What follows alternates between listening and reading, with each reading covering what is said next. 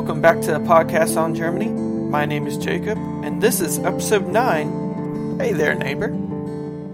So before we begin today's episode, I just want to take a minute and thank all of you for your hard work over this last month.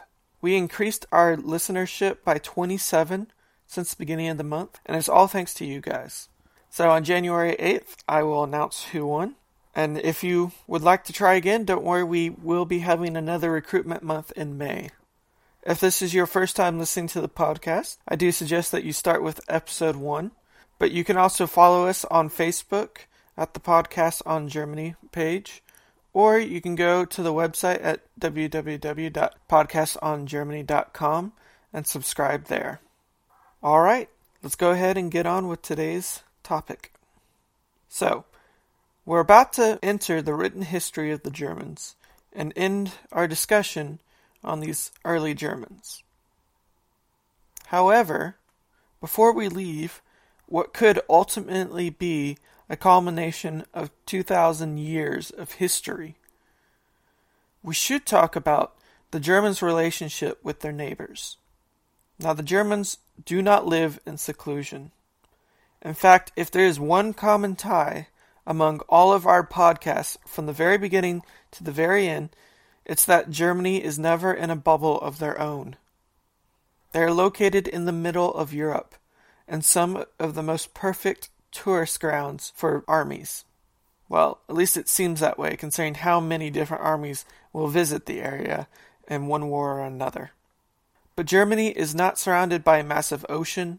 It's not surrounded by impassable mountains. There's not a huge desert completely cutting them off from others. They live their entire lives surrounded by other cultures. And so their history and their culture cannot be separated from the rest of the world. They are part of the larger world the entire time.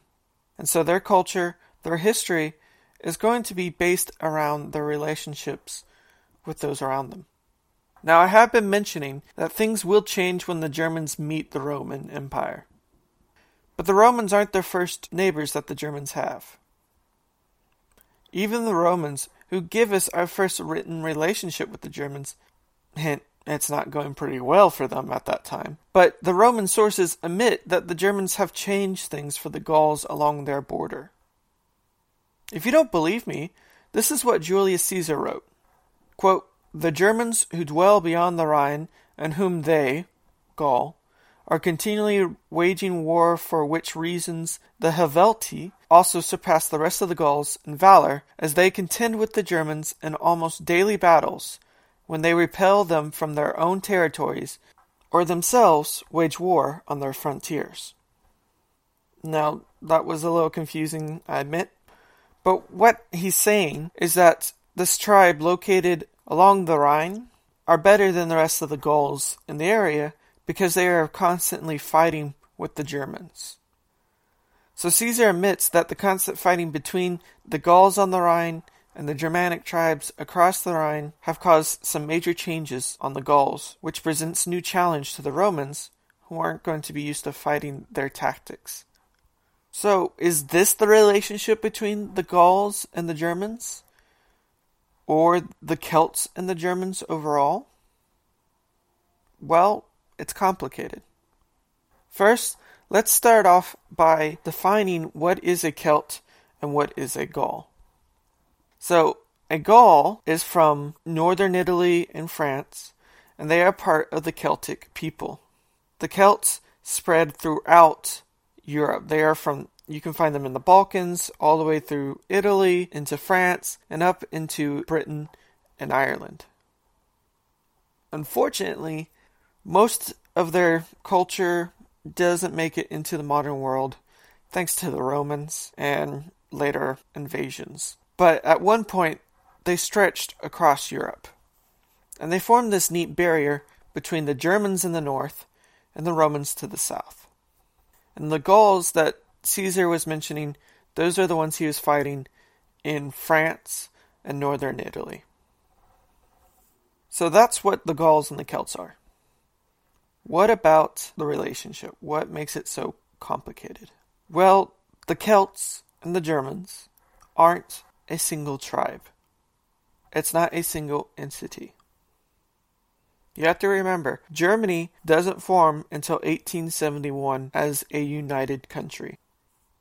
France, it does it before then, but it's not a united country by the time the Roman Empire is growing. They're all a bunch of different tribes that have their own relationships with each other, with outside forces. It's village-based. You can't just say the Germans and the Gauls were always fighting, because they weren't. Some of the tribes along the Rhine might have fought each other. Some of the tribes on the Danube might have fought each other. But you're not going to see the tribes up in Jutland fighting the tribes located in modern-day Marseille. Why would they? So we can't just automatically assume what the relationship was for all the tribes on both sides. So at best, we can say it's complicated. The Celts and the Germans don't see each other as Celts and Germans. They don't see each other based on these cultural boundaries. They don't see each other based on language boundaries. They see themselves as their tribe, as the Helvetii, as the Suebi, not the Germans, not the Gauls. So some of the tribes along the Rhine, well, they might team up, the Gauls and the Germans might team up together against an opposing Germanic tribe or an opposing Gallic tribe. Or along the Danube, same thing. Some of the Celts might have joined up with the Germans, and they would have fought an outside force. Or they could have fought each other. And they're not fighting because of different languages. They're fighting because there's some good trade grounds, some fishing areas that they want.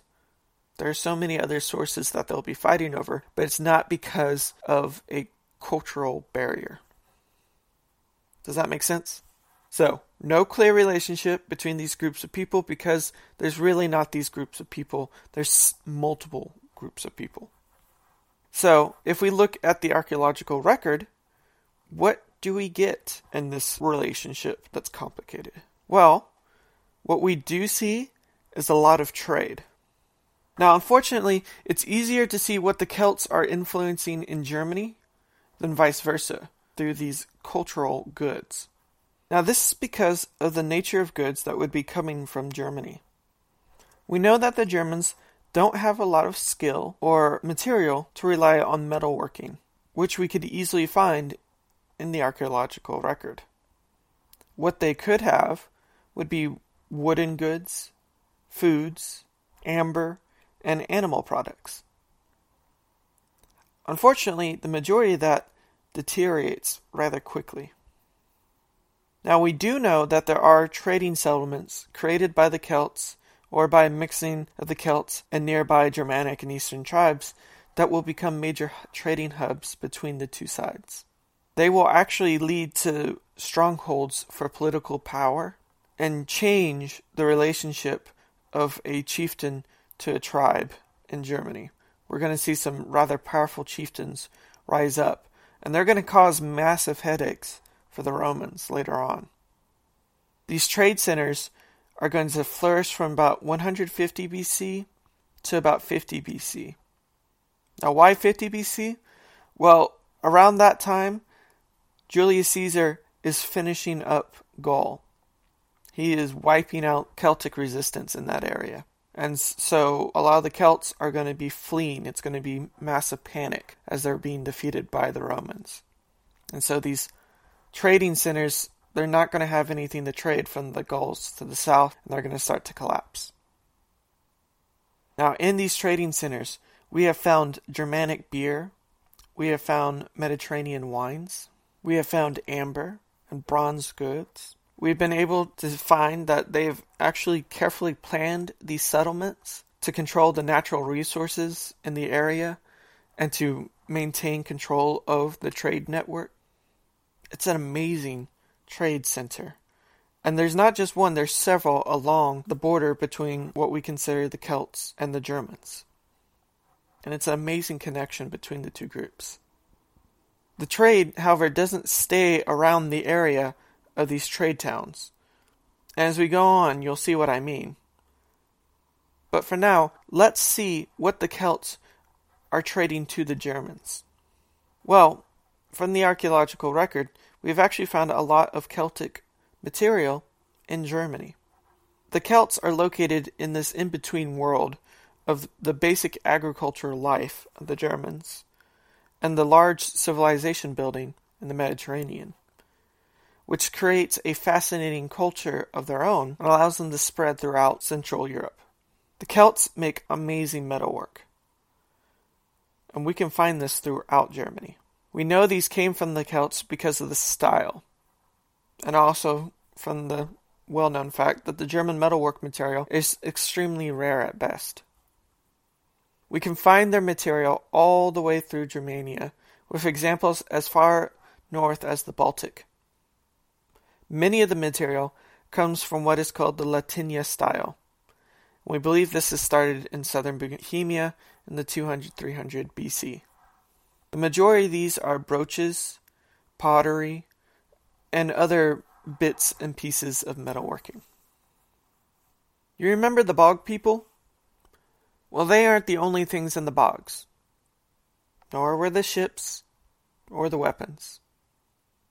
You know, with all the stuff inside the bog, it's amazing that there was any water in the bog. It seems like there's probably just an inch of water, and the rest of it was filled with whatever the early Germans wanted to throw away, from possible supernatural people to workable boats. Well, they also throw in some amazing Celtic metalwork. Perhaps the most amazing was found in a bog at Gundestrup in the Jutland Peninsula. It is a silver cauldron of Celtic highmark and metalworking from about the 2nd century BC. It is again from the southeastern area of Europe, and while we don't know a lot about the background of how it arrived here, or why it was thrown into the peat bog, it's still an amazing and beautiful cauldron. It contains a gallery of divine beings and totemic animals.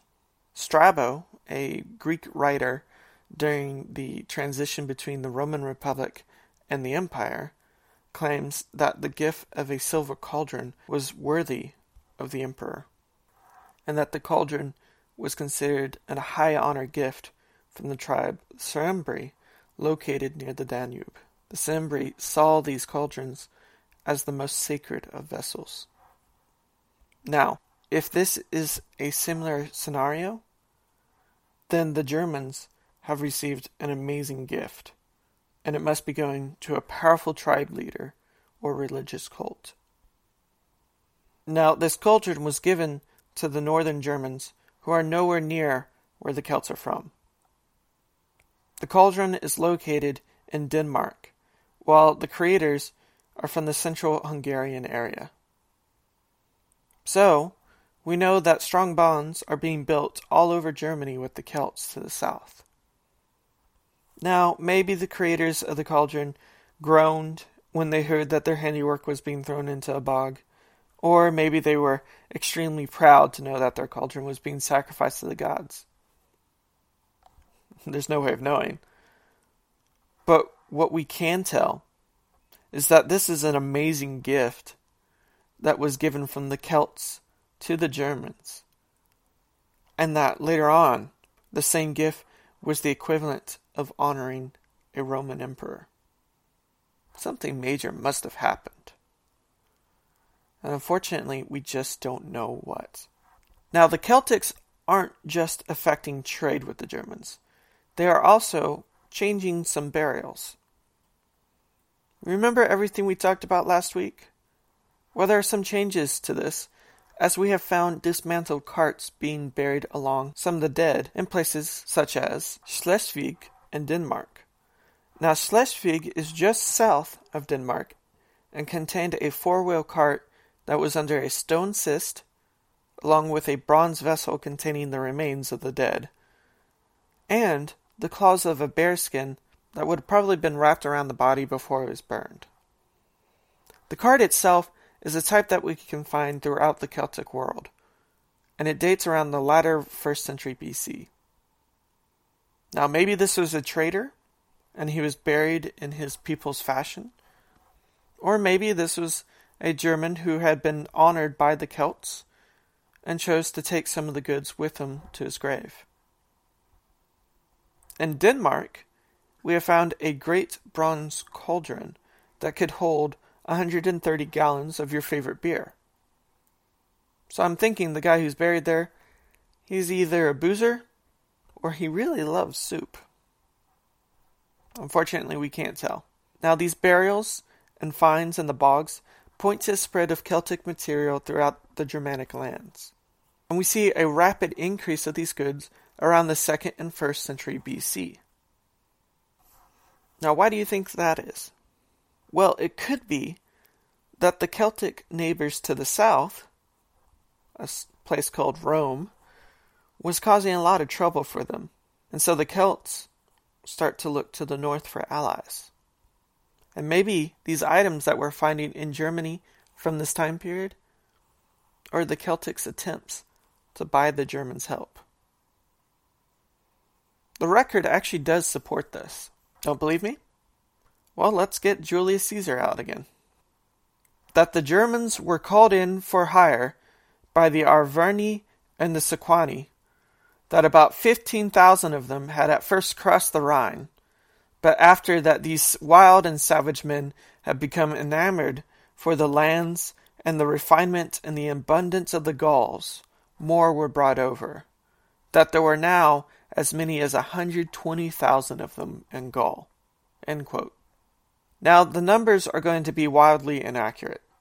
Julius Caesar is pretty good at doing that. Heck, the Romans are amazing at doing that. And it makes sense. If you're trying to promote yourself, one of the best ways of doing it is to make the enemies that you defeat seem unsurmountable. Double, triple, quadruple their numbers. So that way, when you defeat them, everyone thinks you're amazing. Now, despite this, we can be sure that there were a lot of Germans inside of Gaul and the Celtic world. And we know that they were doing mercenary work. Now, mercenary work is an excellent form of trade for poor people. The Germans do not have much in metalwork to trade with, and the only thing that they can offer the Celts is items they craft from wood, food, beer if they can convince them that it's really good. But overall, the Germans are going to be on the lackluster side of trade goods with the Celts. The one thing they can offer is themselves, become mercenary for these Celts.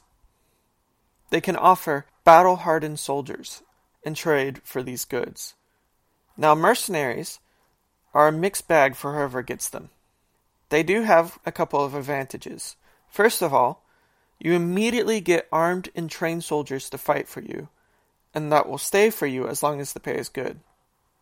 So you don't have to upset your villages by pulling out needed workers. You don't have to train your men and pay them. You don't have to arm them. The mercenaries come with all this up front. You just have to pay them the amount that they want. You also have a distinct advantage over your enemies because while they still have to build their army, you automatically have one ready for you. Disadvantages? Well, the mercenaries are only good for as long as the pay is good.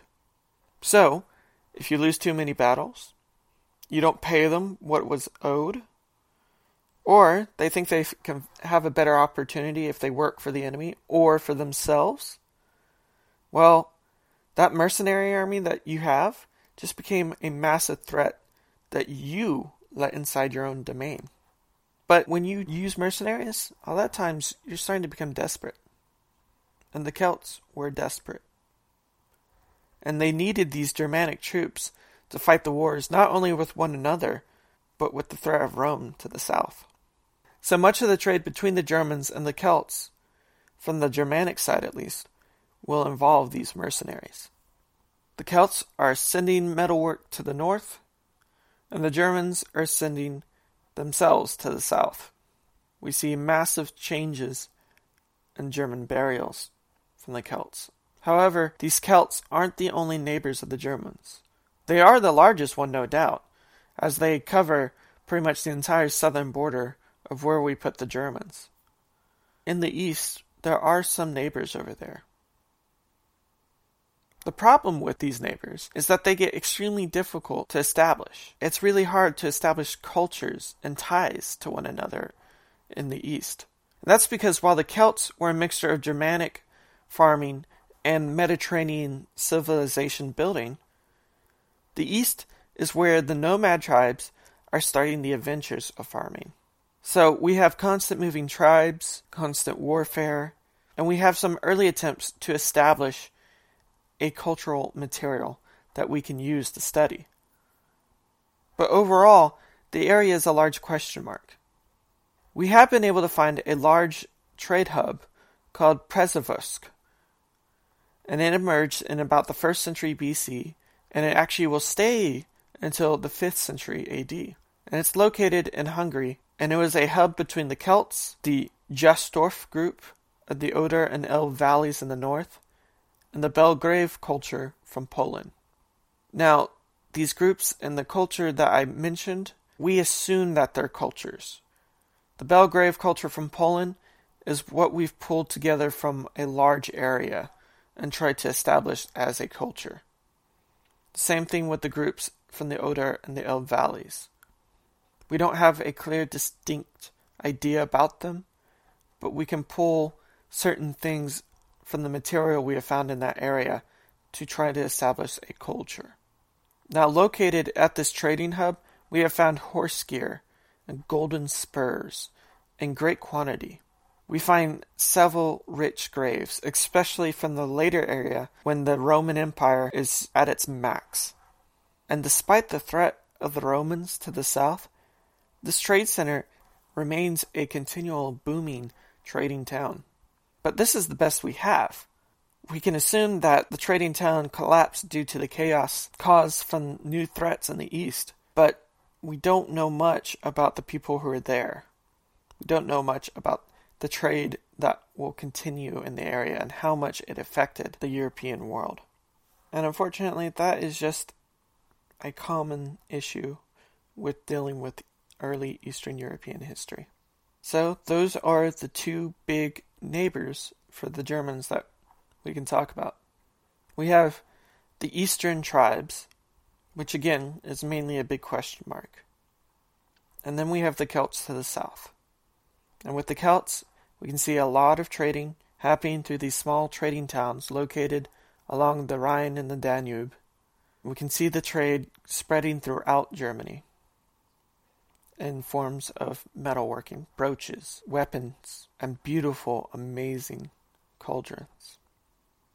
And for the Celts, well, we're getting examples of men, mercenaries, for the Germans coming down to help them fight their wars. And next week, we'll discuss what happens when these Celts call the Germans down to help them. And we'll start to talk about what happens as these Celts slowly get squeezed from the north and the south. And we're that much closer to the Romans running into the Germans. Well, that'll do it for today. I hope you guys have a great week, and I'll see you on Tuesday.